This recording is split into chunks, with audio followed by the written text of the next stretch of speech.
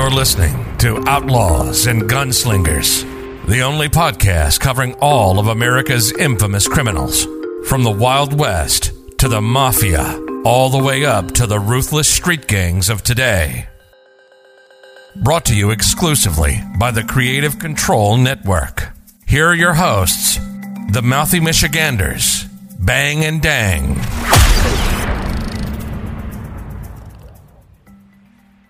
Welcome back, Outlaws and Gunslingers. We are your hosts, Bang and Dang here, and we told you last week we'd have the fellow Bailey Underhill gang member, Wilbur Underhill, for you this week. Last week was Harvey Bailey, obviously.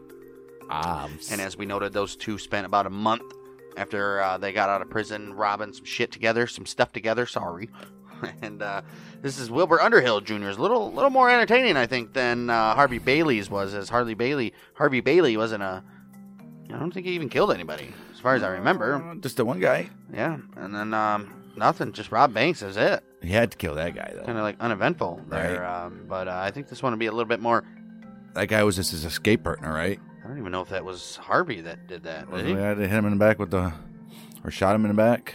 Frank Nash, right? I think it was, yeah. All right. So, Bailey just robbed banks, he did rob his claim to fame now... Not when he was alive. Now, he ended up robbing more money than John Dillinger ever did. Probably any of those gangsters. Over $1 million throughout his career. The past three people that we did are considered the most successful bank robbers. So which one is it? One of the. Well, plus, all those guys have worked together, so it wouldn't... But these last guys are the smartest ones so far until they get stupid. It's like so smart, but once they do that first thing bad, it just done from there. It's pretty much how any crime goes. Yeah, but if you're actually smart, you can stop it with that one mistake instead of just leading on down a road of mistakes to where finally end up at your destination, death. Well, not for old Harvey. Yeah, Harvey made it out, didn't he? Age like 70-something, wasn't it? 92 he was, I think. Yeah, he was born in... he died in... 81. 79. 79. He was born in... 97 or... He was born in 87, so yeah. 87. So he was 90-something years, 92 years old, yeah. It's awesome. So, like we discussed, he lived 3 different lives. Right. His robbing life, his prison life, and then 20 years after he got out of prison. He lived his life in 30-year increments. Pretty much, yeah. Well, enough of Harvey Bailey. There's an episode last week that you guys can go listen to on that. This one's about Wilbur Underhill Jr., who's often called Mad Dog or the Tri-State Terror. Mad Dog? American criminal, burglar, bank robber, and all-around outlaw badass. He's one of the most wanted bandits in Oklahoma during the 20s and the 30s. So the Oklahoma area... Pretty sure that's where Babyface Nelson was from. Right? Around that area? Mm-hmm. Wilbur Jr. was born in Joplin, Missouri, March 16th, 1901. One of 7 children. 7 of them. His 3 older brothers, Earl, George, and Ernest. Nice. Look at all those beautiful names. I wonder if he went to camp. Right. Or jail. Did he save Christmas? What about the Trolls? What was that one? Ernest and the Trolls? Maybe. Anyway... his 3 brothers all became career criminals, though none gained the notoriety of their younger bro. Oh, Wilby. While his 3 sisters led law-abiding lives. Of course, they always do, man. Underhill was 12. His brother, George, killed a local peanut vendor and was sentenced to life imprisoned. Hey, man, I said I wanted my peanuts shelled. Right, and how much money do you think he really got if he was trying to kill him for money? Who says he was trying to kill him for money? Maybe he was trying to rob him for the peanuts. Or a bad batch of peanuts. They're disgusting. Like, ew. Some bad peanuts. Boom. Boom. Underhill began to show a wild streak soon afterwards. Ooh, a wild streak. Though his mother claimed it was the result of a childhood accident that didn't leave him quite right. That boy was never quite right after that childhood accident. He bumped his head. He never been quite right.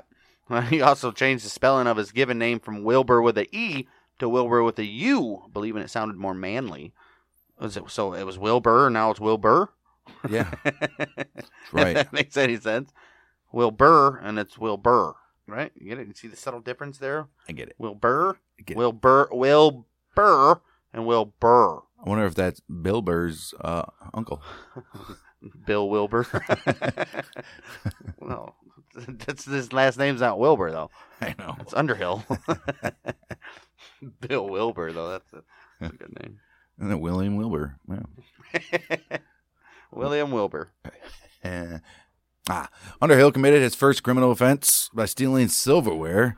Well, it was actual silver, so he was at a neighbor's home and he stole them sons of beaches. He's like, I'm taking it home. I'm sick of using that rusty old iron. We shouldn't even be eating with iron. Why? I don't know. You cook in cast iron, don't you? Yeah, I'm saying. It's good to. He think he's better than being poor folk. Right. He wants to eat with silver. He wants a silver spoon in his mouth. Right. I'm sick of this rusty old iron spoon in my mouth. Leaves a nasty aftertaste. Could be tin. Could be tin. He just made one out of a tin can. That's what he's been eating with. Right. Jagged edges. Ooh, that cut my mouth. It's like those popsicles when you're a kid. Yes. Those bitches will cut the sides of your mouth like I'm like crazy. that with spoons you eat with. If it's if big wide ones. Yeah. if it gets that little part at the top of your lips, I ain't using that. I'll dig through the drawer to find the spoon that I like. What do you mean? Top of your Sometimes the spoon has got a little bit more of a gully in it, and like the sides of it, if you right. it'll get the top of your lips. Right. You ever had the spoons with like the weird taste? Yeah. Like the Yeah. tingsy taste? I won't use Tingy? them. I won't use them. No, obviously not. I basically use the same. Anyhow. He stole silverware from a neighbor's home. He did. When questioned by the police, he attempted to convince them that a stranger had given it to him. He's like, nah, man, some dude gave it to I me. took them from strangers. 1918, he was convicted of burglary and spent 4 years in prison. Mm. A year after his release, Wilbur became locally known as the Lover's Lane Bandit. Oh, so he's going around the old Lover's Lane pits robbing people, huh? Nice. When his identity became known after being caught by the police decoy, he was sent to the Missouri State Penitentiary for 5 years. So Nice. They had a little decoy up on the old Lover's Lane, and this got guy his ass. is just like a petty thief, just getting caught. At this point, yeah, and he's not very smart about it. Mm-mm. He's there for 5 years. He was released on parole in late 1926. So he just did 9 years because he did 4 years prior. No. Yeah. No. 1918, he said 4 years in prison. Oh, a year after his release, yeah. And then he went back for another 5. So he did 9 years. A year later, from 1919 to 1925, he was in prison. So, yeah, another 9 years so far of his... Wow. What year was he born? Don't say. 1901. 1901. So it's 1926. And he spent 9 years in prison already. Half of his life in prison 25 already. years. 25 years old. Crazy. Well, almost. Well, right. After he was released on parole in 2/3. late Not 2/3. 2/3 is more 1920. than half. Right. 3/8. He was born in 1901. He was in there for 9 years. He's only 25, so... 3/8 of his life. Right. Well, he's released on parole in late 1926, and on Christmas Day, he and Ike Skeet Akins Whoa! robbed a drugstore. I think we heard that name before.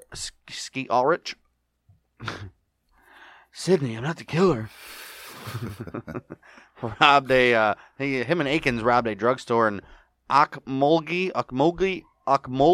Oklahoma.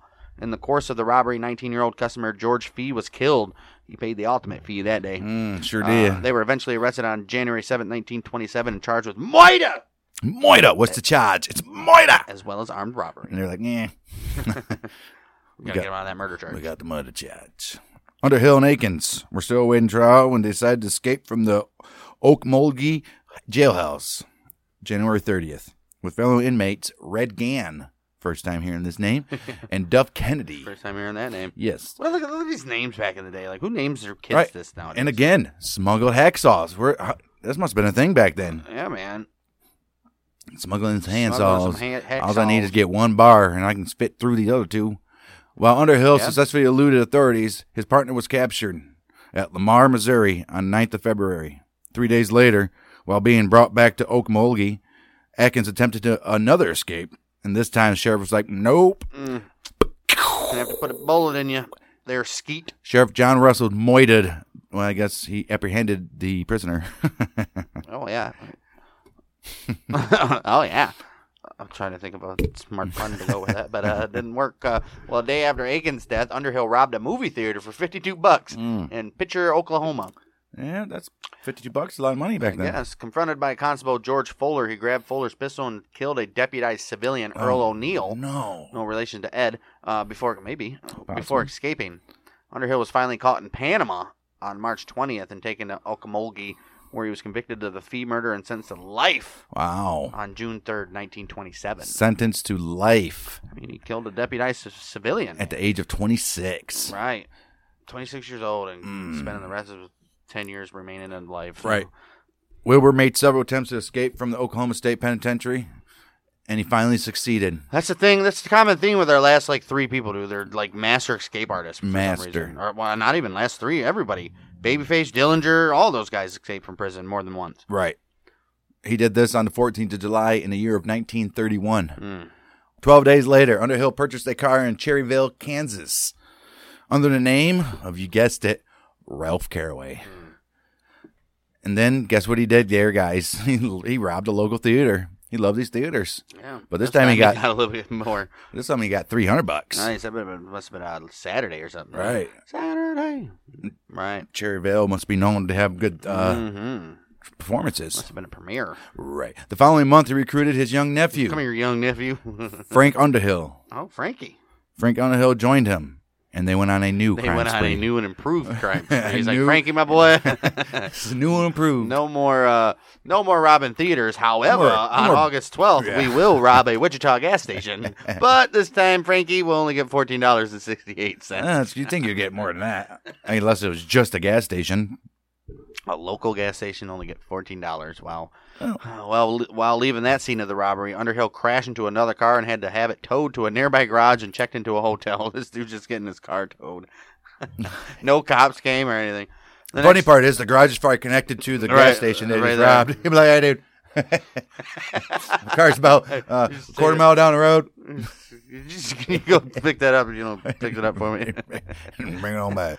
He's like, sure, that'll be $14.68. Yeah, for real? That's highway robbery, man. What a coincidence. That's exactly what I have on me. He's like, I know. I gave it to you no more than 25 minutes ago. No more than 2 minutes ago. Well, I literally saw you pull out of my driveway. And it took him a while to walk from the crash site. No, that's hilarious.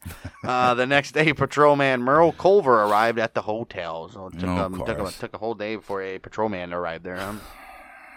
So we got a patrol guy there, huh? Is he there for this guy, or is he just there to check things out? He arrived at the hotel. I'm assuming that he was called there. Right. Well, this is why he arrived. He had been assigned to check Wichita hotels for suspicious guests and went to their room to request them. Wow. Did not request them at all. Oh. I request you. You request me to do what? I just request. Well, I request you to get the hell on my face. Just know that I got a request out for you. I'll be back when I think of something. Anyhow.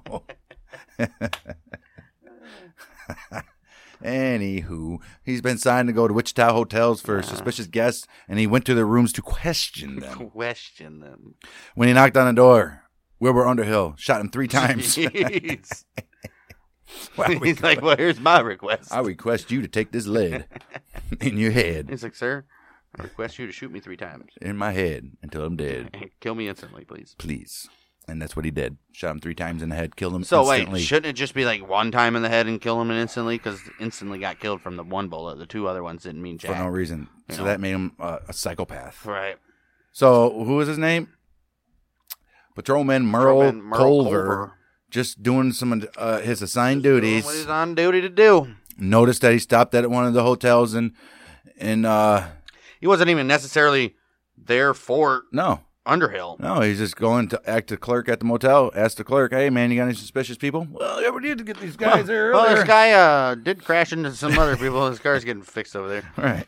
Well, that sounds suspicious. Funniest thing, these guys came in and robbed me for $14.68. Crashed the damn car. 10 minutes later, they come back. Want me to go pick up the damn car? So I did. Oh, man. Oh, jeez. Fleeing on foot, Underhill became involved in a run-in gunfight with the police. Jeez. A 2-year-old boy was killed in the crossfire when police fired at Underhill. Oh, the Popos killed a 2-year-old boy. That's not good. No.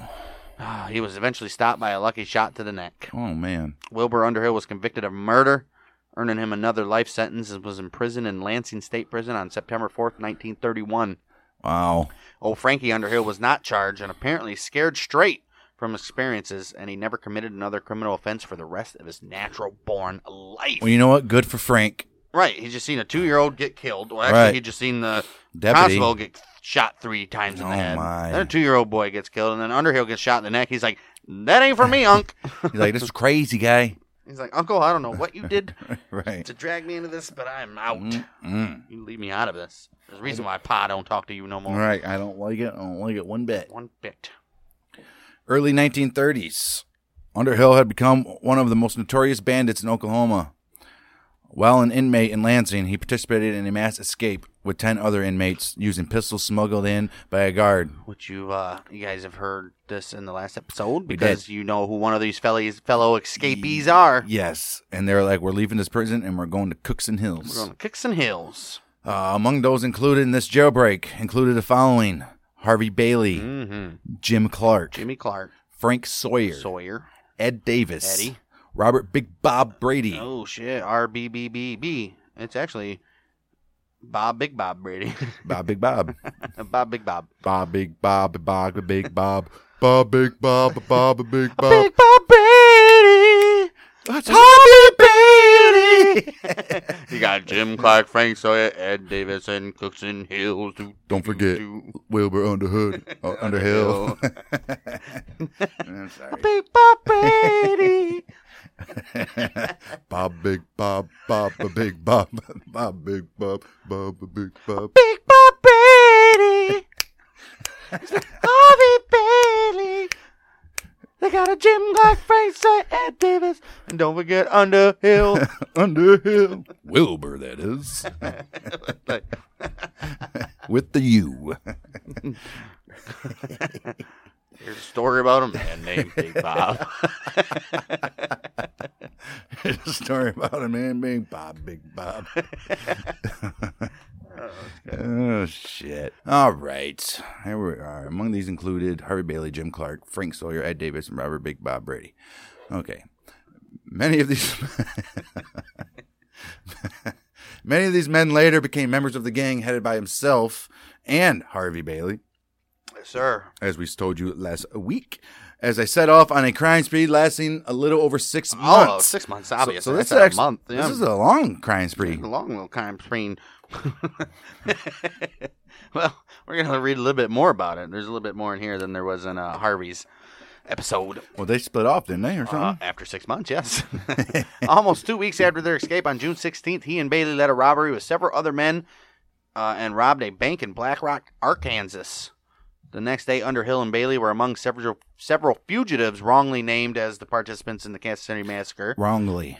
Which you know is the failed attempt to free Frank Nash from custody.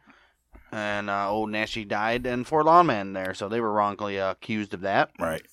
So it's crazy. So here we are, tying stories up from the past month. Full circle of life, baby. The gang continued its activities and robbed $11,000 from a bank in Clinton, Oklahoma. Look at Underhill don't even know what to do with himself right now because he's like, dude, I was robbing gas stations for $14 before right. any of this bank robbing stuff came about. $11,000, baby. I think up until now, his biggest take that we've seen was $300 from the movie theater. $300 that we've seen so far. Right. 2 days later, Underhill apparently acted alone in a bank robbery in Canton, Kansas, but rejoined the gang by the time the Bailey-Underhill gang struck a bank in Kingfisher, Oklahoma. Which we know... 9th of August, 1933. Which we know that that was Harvey's last bank robbery. Kingfisher. Which we're going to see here, because 3 days after the Kingfisher robbery, Bailey was visiting Robert Shannon, who's the father-in-law of old Machine Gun there Kelly. There you go. Like I said, that circle. At his Texas ranch, his safe house, when police and federal agents raided the property, Bailey had been passed ransom money from Kelly's kidnapping of oil tycoon Charles Urschel and wrongly convicted in the plot 2 months later. You want to go check out the Harvey Bailey episode to see what happened after that. Right. Well, we know Bailey.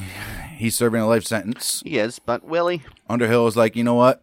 I'm taking charge of this gang. It might have been Bailey Underhill gang, but now it's just the Underhill gang, damn it. Right. We can keep Bailey on there if you want. Yeah, right. Sure. It's like the Bob and Tom show. There's no Bob no more. It's just right. Tom. Right. We'll keep it.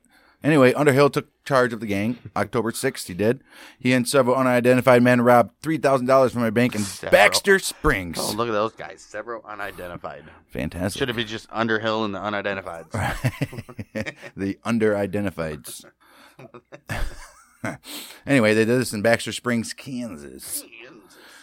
These were followed by bank raids in Galena, Kansas, or Galena, however you want to say it, Galena. Never been there, or even heard this town. Right. And Stuttgart, Arkansas. Stuttgart, Arkansas. November 9th. He and Ford Bradshaw raided in Okmulgee. Dang, he went back to Okmulgee? He went back to Okmulgee. Way down in Okmulgee. I'll rob a bank once, not twice. You know me. Right. With a few other men, they escaped away with $13,000. I hate to be the unidentified men and the few other men in this guy's life because they don't get no recognition. Few other men and unidentified. I tell you, I get no respect. That was a terrible Dangerfield, but what are you going to do, right? Underhill was now attracting national media attention. Look, Underhill. Took him that long? It took him that long. He had now been called Mad Dog or the Tri-State Terror by several newspapers, one even dubbing him the Southwest Executioner.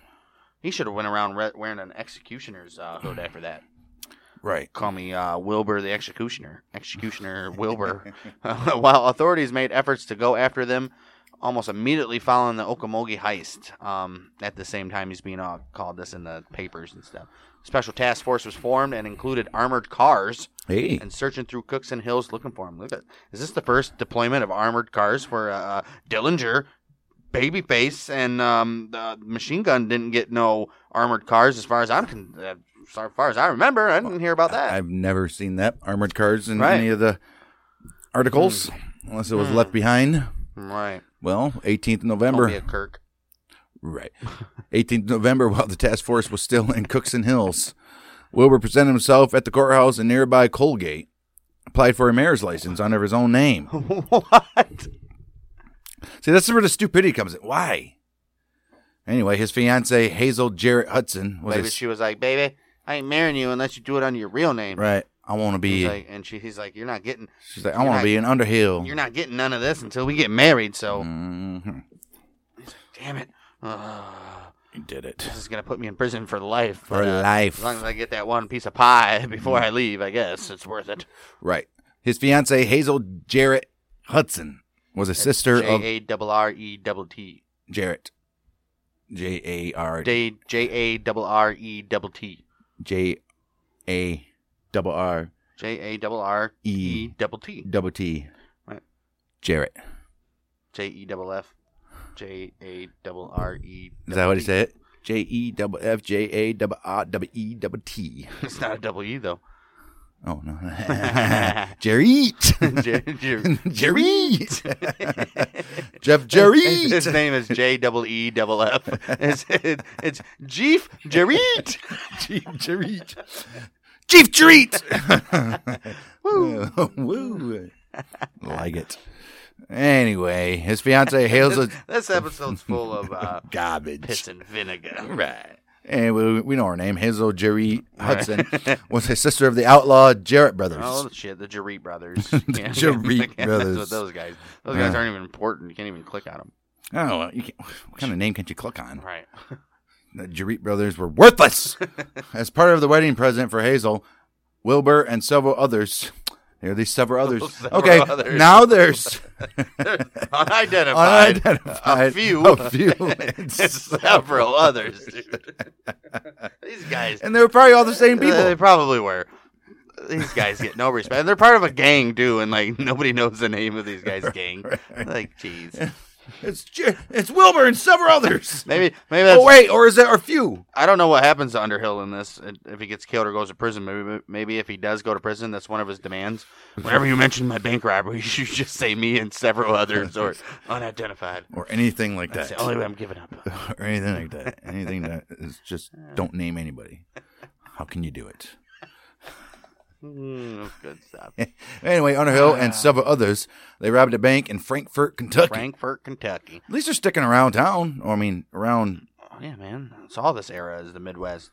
You don't hear nothing about Cali or nothing like that. Right. Meanwhile, disgraced FBI Director J. Edgar Hoover is reportedly frustrated with the lack of progress from Oklahoma authorities. He assigns Agent H.R. Colvin to the Underhill case. Now the FBI is officially tracking down old Wilbur. Colvin soon discovered that Underhill had given his wife's address in Oklahoma City to the minister who married them in order to receive their marriage certificate. And there is the inevitable screw-up and the downfall of every one of these gangsters that we've read about from the Wild West up until now. There's always one thing like this.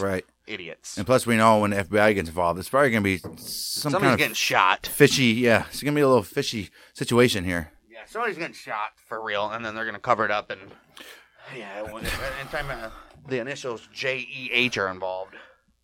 Hoover. Or FBI. Right. Federal agents staked out the home of Wilbur, spotted the Underhills a week later. Him and his wife. Her parents' address. Oh, okay.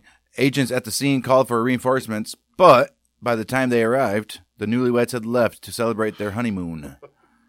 A few days later, police raided a farm near Kanawha, where they knew Underhill was staying. Oh, they knew it then, huh? However, Underhill had passed them earlier on the highway when he was able to escape before the police realized they made a mistake. It's like a bunch of Barney fights. Right. On every one of these FBI guys, dude. Or Deputy Dewey's or something. Or Smokey and the Bandit.